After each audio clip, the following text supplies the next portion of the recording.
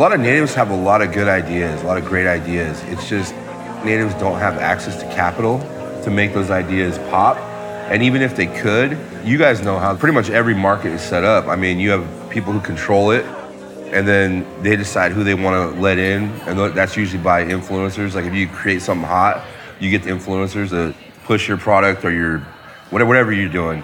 A lot of natives don't have access to those influencers or the capital or any of that. So it's kind of hard to take it from A to C when B is like invisible basically to all natives.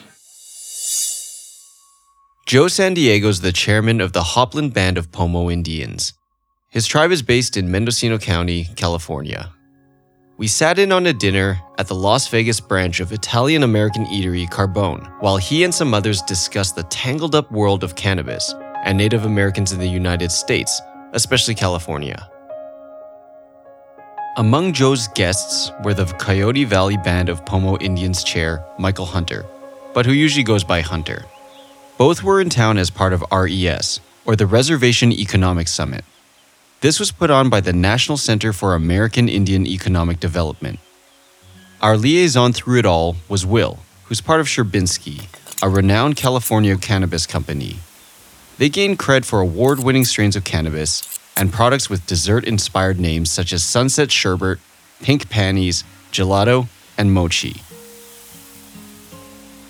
The mastermind is a guy named Mr. Sherbinski, or Sherb, as those around him say, a member of the famed Cookie Family Collective of growers who's created the original Girl Scout cookie strain, a variety that's widely referenced in today's mainstream rap and hip-hop.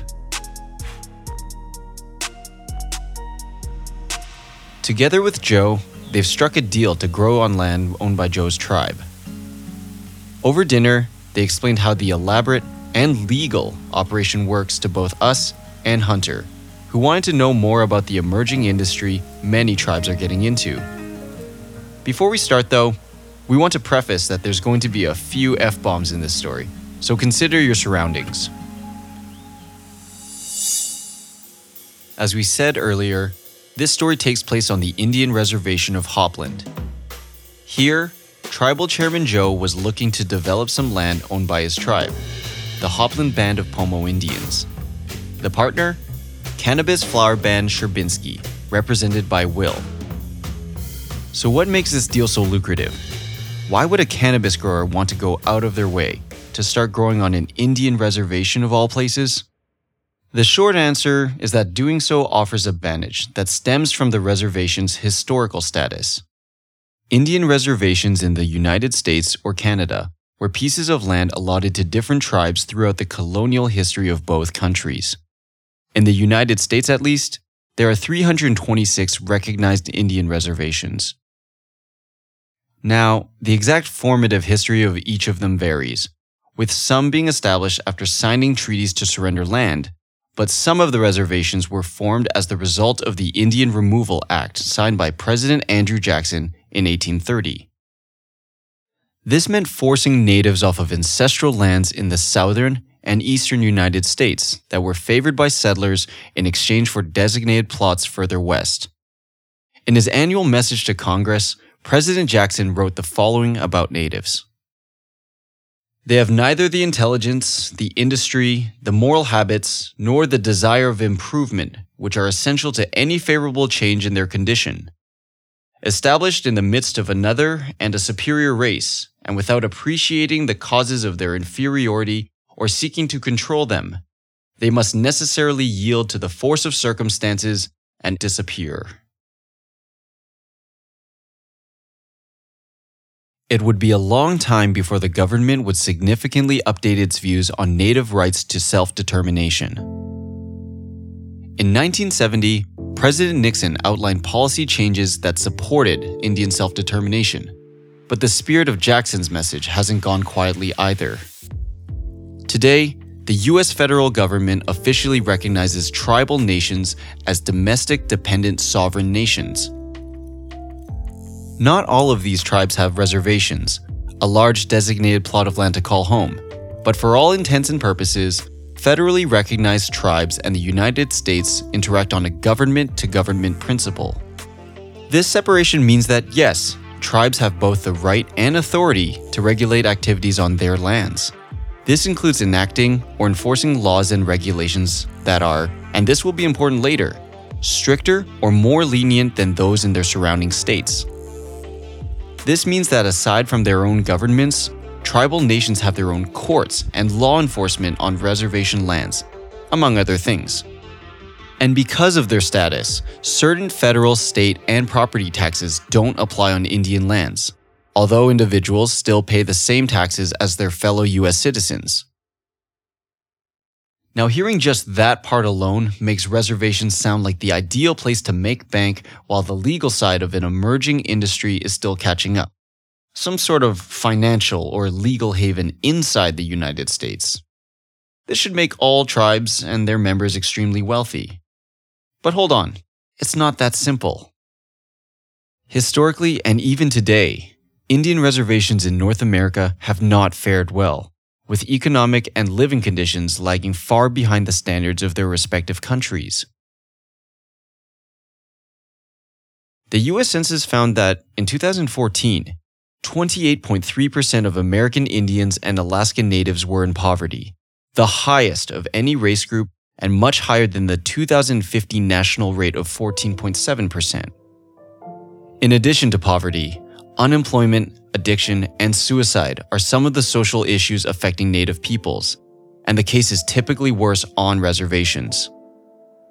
There are many reasons for these statistics, but for the sake of brevity, we'll talk about the main economic factor: distance. Reservations have been, as per the treaties that created them, established in areas that are remote or unfavorable, and deliberately so. This means they're generally located far from major cities, meaning they lack the traffic needed to sustain certain markets. And with tiny populations, the spending power just isn't there to make leaps and bounds. So just how have many tribes supported themselves? Well, it depends. Some reservations have natural resources that can be tapped, and some have good land for agriculture. Now, these would be good because the products or raw materials can flow outwards towards the markets and the buyers. For other tribes, such as hunters, they can benefit from a single gas station on a nearby highway.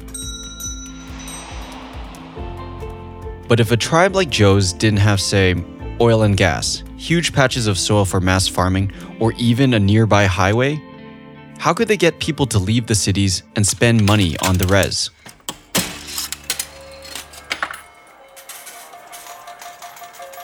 Those other income streams aside, when most non-natives think about the most financially successful native-run operations, they're probably thinking about casinos and resorts. These are certainly a draw for tourists and people who just like to gamble. But for tribes, it can be the equivalent of putting all your eggs in one basket. Having worked extensively in the casino business, like his tribe's own Hopland Shokawa Casino, Joe understands this all too well. Yeah, I mean, it's like any other business. The market gets so saturated, you kind of have to distinguish yourself to capture the market you want. Joe recalls how for the first 5 years of relying on gaming, there was only one other casino apart from theirs. Over time, River Rock opened 30 miles south, closer to San Francisco. Then finally, around a few years ago, Grayton Casino opened up further that way, less than an hour closer. This all but soaked up the rest of what could have been business for his tribe's casino. It's kind of like the Price is Right, you know what I mean? It's like whoever gets closest to the population, they end up getting the lion's share of the profit. There's only so many people, you know what I mean? So my approach was to do something younger, different than everything everybody else was doing. I just didn't have the support to do it. Joe's experience working in gaming and his own years on tribal council make for a very broad perspective of business viability on tribal lands. But he doesn't see it being the be-all and end-all for reservation economies. Like many other tribes, his is trying to move away from strictly gaming, and not just because of the aforementioned risk. Joe marks a definite generational shift for natives in terms of business direction. I think gaming overall, like in the United States, is just kind of like heading in a different direction. You know what I mean? It's just, in our market that we have, it's It's like super based for like a lot of older people. You know what I mean? And a lot of the stuff I do is kind of aimed towards like a younger crowd. We did a lot of like MMA fights, live MMA, live concerts and stuff. Yeah, so. Semi-regular events aside, there's just no ignoring the potential of cannabis, especially when the conditions couldn't be any riper. Something Joe and many other native leaders are keenly aware of.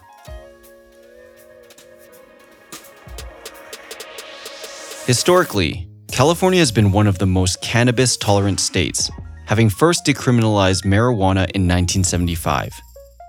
This reduced possession of an ounce of cannabis to just a misdemeanor. In 1996, with the Compassionate Use Act, California became the first state to legalize marijuana for medicinal use when recommended by a doctor. With that said, cannabis legislation in California is continuing to evolve, and the doors have opened towards the legislation and taxation for recreational use. California Proposition 64, or commonly the Adult Use of Marijuana Act, was just approved on November 8, 2016.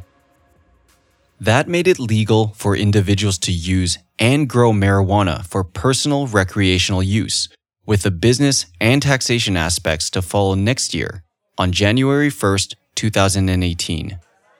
But even before this highly anticipated legal green light, the pieces have been coming together for a few years as Joe recognized the untapped resources sitting right in his backyard. Before I was on council, they weren't really using the land for anything, you know what I mean? And me and a couple of my cousins were cruising around the res, just checking different areas out and being like, you know, we could use this for this, use that for that. And so when I met Will and we started talking about, you know, moving into this space, I mean, I already had the area picked out. I knew the perfect area, the perfect location, just because the way it's set up, there's one road in, one road out. We even had a study done, like the access to sunlight, the sun, you know, the sun belt, how it moves across the res, and like, if you look at like where we are, I mean, it's direct sunlight all day and all night, you know what I mean, along that whole strip. With his initial survey complete, Joe recognized the value of the land, specifically for cannabis, and more importantly, a new path for his tribe's economic future. While Hunter's land includes proximity to the freeway for a lucrative gas station, Hopland needed a different approach. As Sherbinski continues to develop its brand as a flower company, for cannabis flower that is, it's embarking on a bold movement to be just as much a lifestyle brand. And as an early partner in Sherbinski, Joe would be building the foundation for a long-term solution. I think for us in Hopland, our location has never been our strength, but I think in a cannabis space, our location is a strength. And the amount of property that we have, I mean, we have something around 2,000 total, and it's hidden, and it's nice. So like, long-term success, you know, I see us, like I said, with Sherbinski and them developing that brand, you know, being a part of that, collecting our tax revenue, getting away from the gaming. You know, I support gaming 100%. I love it, and I could see us being in gaming, you know, until the end. But just having a different revenue stream that doesn't depend on gaming and doesn't depend on traffic of business coming into town and traffic of people coming into town, something that we can build and grow and ship out anywhere we want. Moving away from the service industry towards production could open the doors economically, but getting away from gaming and shifting towards cannabis wasn't going to be easy. Joe definitely had the entrepreneurial drive and did his due diligence, but there were more than a couple of hurdles in the way. One thing Will had mentioned was Joe's acute awareness of the finer points of tribal law. As tribal council chair, Joe knew the intricacies of it all, but he needed somebody who knew the state laws where the surrounding market was located. This is where Will comes in. While he's not a lawyer, he does know the legal side of cannabis in California. But more importantly, he's personally passionate about cannabis and knows how to articulate and deconstruct its challenges.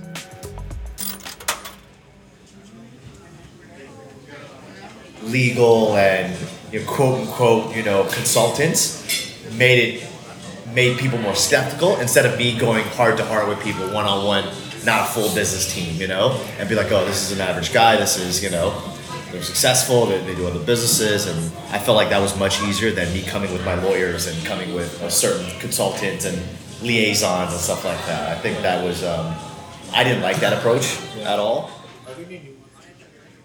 With all of the potential complications surrounding state law, Sorting out that legal side was hard enough. But for a California company hoping to set up shop in Indian country, it had to persuade a whole nother government. The political aspect of tribes, like things can change overnight. For us, we've made contracts and we've drafted ordinances and drafted contracts to make them as bulletproof as possible. But if I don't have council support, like they can make my life incredibly hard and give us to a point where we're at a roadblock where we're not going to want to invest any more money on infrastructure or do a project there, you know? Yeah. So that is always there. That problem is always there. If you have a tribe that's not doing financially well and you have a membership that has a lot of issues and they're going through certain, you know, poverty issues, that's going to be a problem because it's going to reflect on their council, and the council is going to want to think that they're going to be able to do things on their, or whatever the case might be, and they might want to run us off of a project. But those are things we always have to worry about. But poverty is still a real issue, even as the next generation of natives is looking for ways to move forward. With poverty often comes substance abuse, and for California-based natives, alcohol and meth are the most pervasive. Because of that, it's understandable why tribal leaders would be reluctant to produce a controlled substance, and on the reservation no less. But Joe sees things differently.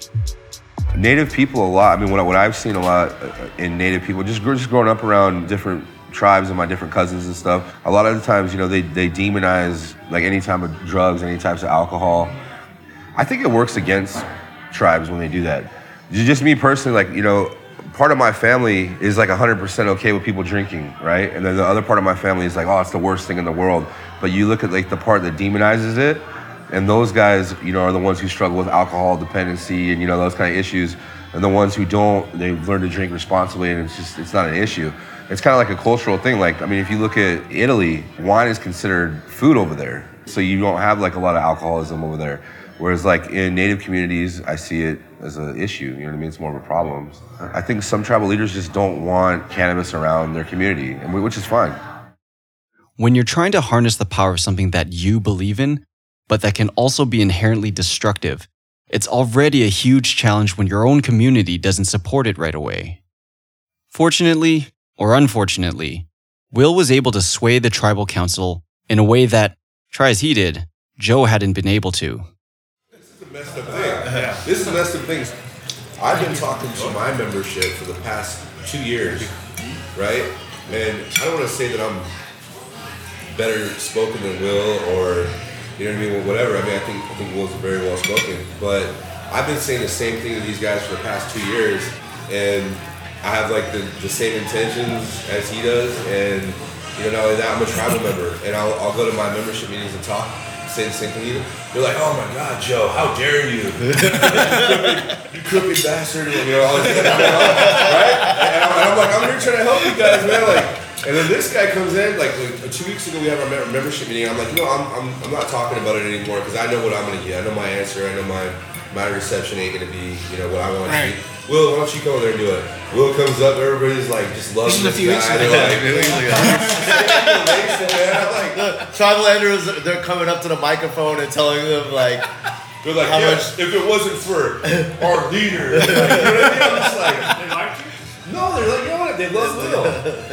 You're like, bro. I was like, yeah, you know what I mean? So like as an outsider, like this guy gets more love. He's smarter. Yeah. I think it definitely plays to the strength that I am Asian, so I'm also like a minority. Yeah. If I was like, you know, Caucasian, like white, I think it'd be a different. I personally think it'd be different. Given the history of racially tinged mistrust between tribes and outsiders, Will might have facilitated the partnership in a way he hadn't expected, just by being, well, Will. To recap, by this point, Joe had the support of his tribe, and with Will's help, the legal base to grow medicinal cannabis bound for California dispensaries. And as an added layer of protection, 2013's Cole Memorandum signaled a huge change in the way the federal government dealt with cannabis. It basically meant federal resources were to be less focused on prosecuting individuals that followed state laws for medicinal use. Naturally, the memorandum turned into discussion of how it applied to tribal sovereignty and cannabis legislation. The next year, in December 2014, a clarifying memo stated that the federal government's non-interference policies that applied to the 50 states would also apply to 326 recognized American Indian reservations, even if the number of them that were looking to legalize was actually pretty small. Still, that should have meant further legal autonomy for tribes, which meant they could write their own laws surrounding cannabis.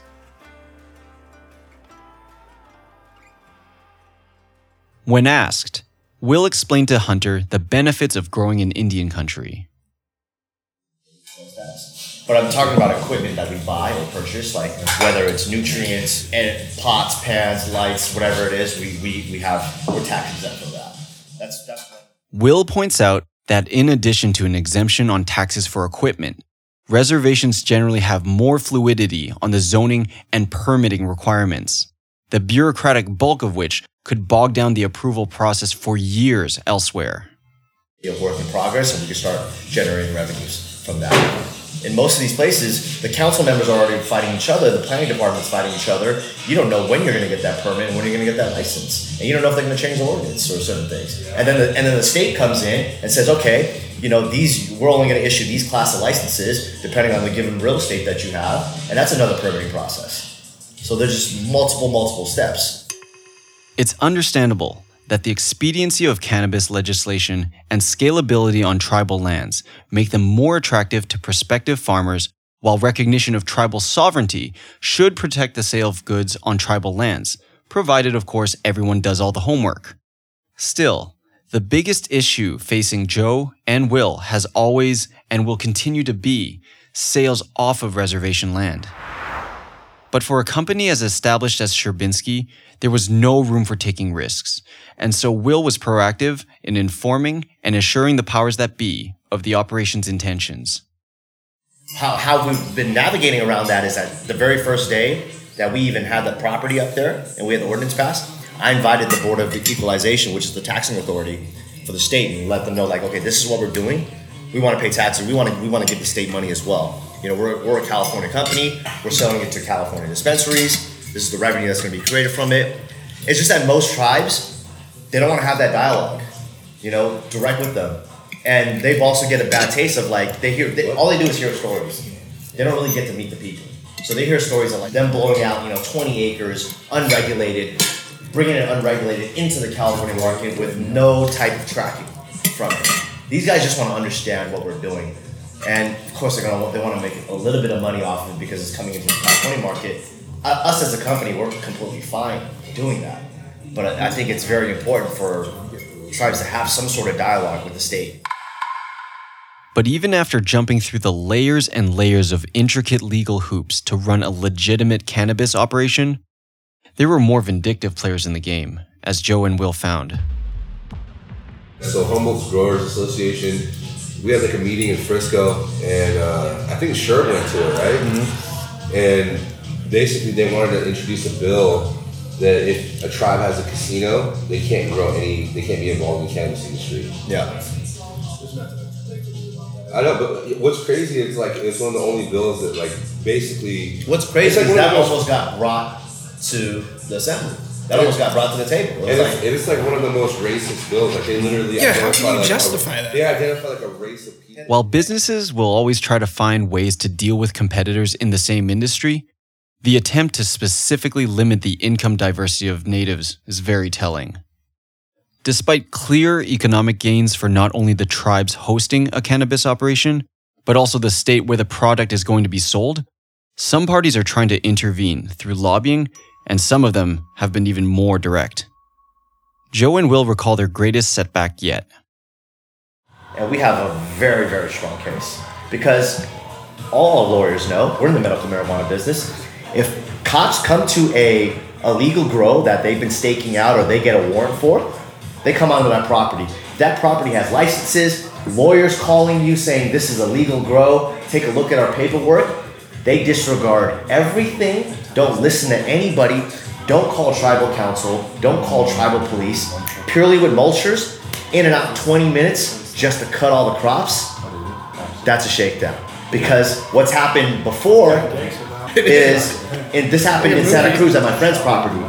Santa Cruz sheriffs came onto their property, and the lawyers went out there and were like, hey, if you cut all these plants down, this is the total amount that you guys are going to be liable for. I suggest you guys need to do whatever research to see that if this is legal or illegal. If you guys think this is illegal, guess what? We're right here. Come and arrest everybody. But here's all our paperwork. So what the cops do, they take pictures, they take samples. They'll take 1 or 2 plants, and they go back. You don't go and eradicate 850 plants. The most recent developments include a lawsuit officially filed by the Hopland Band of Pomo Indians and Will's Therafields Incorporated. It pertains to the raid on September 2, 2016, where a sheriff came onto the property and ordered the destruction of over 800 mature cannabis plants. We reached out to Mendocino County Sheriff's Office and the specific sheriff in question, but were unable to get a reply. In recent years, law enforcement has been cracking down on farms in California. Now, these crackdowns have been for violating water diversion regulations, especially during the state's drought period, and amid the alleged growing drug-related violence in Mendocino, which has been infamously dubbed the Emerald Triangle. Still, Joe and Will's frustration is inevitable, given they tried so hard to play by the rules. With the original plan to produce around 5 to 6 pounds of medicinal-grade cannabis per plant, Will estimated the losses at over $6 million USD. Are these guys supposed to be sheriffs or are these guys supposed to be gangsters? You want to play gangsters with Big Bank? Let's go. Big Bank. Like, you guys are small town dudes. Like, you're gonna hate on us? Like, we're trying to do everything overboard. We're trying to fucking empower the community. We're trying to make money for everybody. We're investing millions of dollars, structuring around legally, creating jobs, creating wealth in the area. And you're gonna come fuck with us for what? Just because you think these tribes are gonna make more money? Most of the poorest people. With the poorest people. That shit is infuriating to me.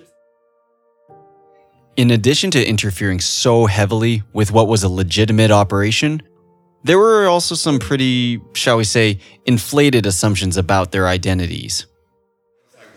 Dude, like a quick, said that? Yeah, they were saying it was some shitty local publication. Yeah, the sheriff or some of the sheriffs gave him comments. It was like, yeah. Well, the one I read, it was like, Chairman San Diego and his Asian mafia, or somebody put that comment on there. Yeah, and I was like, damn, Will's Asian mafia. It's crazy, gangster, dude.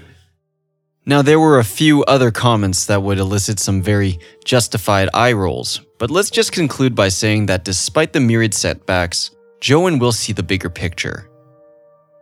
Their legal battle is far from over. But even when the dust settles and the rush of what's been called the Green Rush has passed, they'll be part of history in the making. It's not only a watershed moment for the evolving legal American cannabis industry, but also for other tribes too. While casinos certainly enjoyed its time as the poster child for reservation economies, for tribes hoping to develop an industry on their reservations, cannabis marks the beginning of a new chapter. It's one where natives have a very good shot at exerting the self-sufficiency that naysayers, from President Jackson to grizzled racists born much later, have always accused them of lacking. And most importantly, it's one where the next generation of entrepreneurial natives like Joe and Hunter can pick up that torch and lead both native and non-native alike. Why? Let's just say the next step for Joe and Will is to secure a gentleman's agreement with the powers that be. This is more formally known as a Memorandum of Understanding, or MOU for short. Once they get that to continue their legal grow-up, others can follow suit. I think they call that sharing the wealth. The big thing is too, is like if we do get an MOU with him and we work this out, it's not just Hopland that benefits from it. It's every single tribe that wants to do, it gets in the cannabis space. All the tribes in Mendo are gonna benefit from it directly because they're just gonna take the MOU that they have with Hopland and they're gonna, cookie cutter it to every other tribe. But it doesn't matter because whatever you get, I get. Tribe gets. Yeah. Well, and that's the thing, like with me, you know what I mean? Like I know, like from my tribe, we're 100% all in. My only, reason for bringing Hunter into it is just, it's an opportunity for him, and I'm not a hater. You know what I mean? It's just kind of like, I see it as you know, another tribe could be killing it too. And instead of keeping, you know, something like this to myself, I really believe in like synergy, you know what I mean, between people and between, you know what I mean, the universe, between everything. And so like the more positive, you know, energy I can put into that, the more, you know, lives I can touch, the more people I can bless with that, the better, you know what I mean, the more it comes back to me.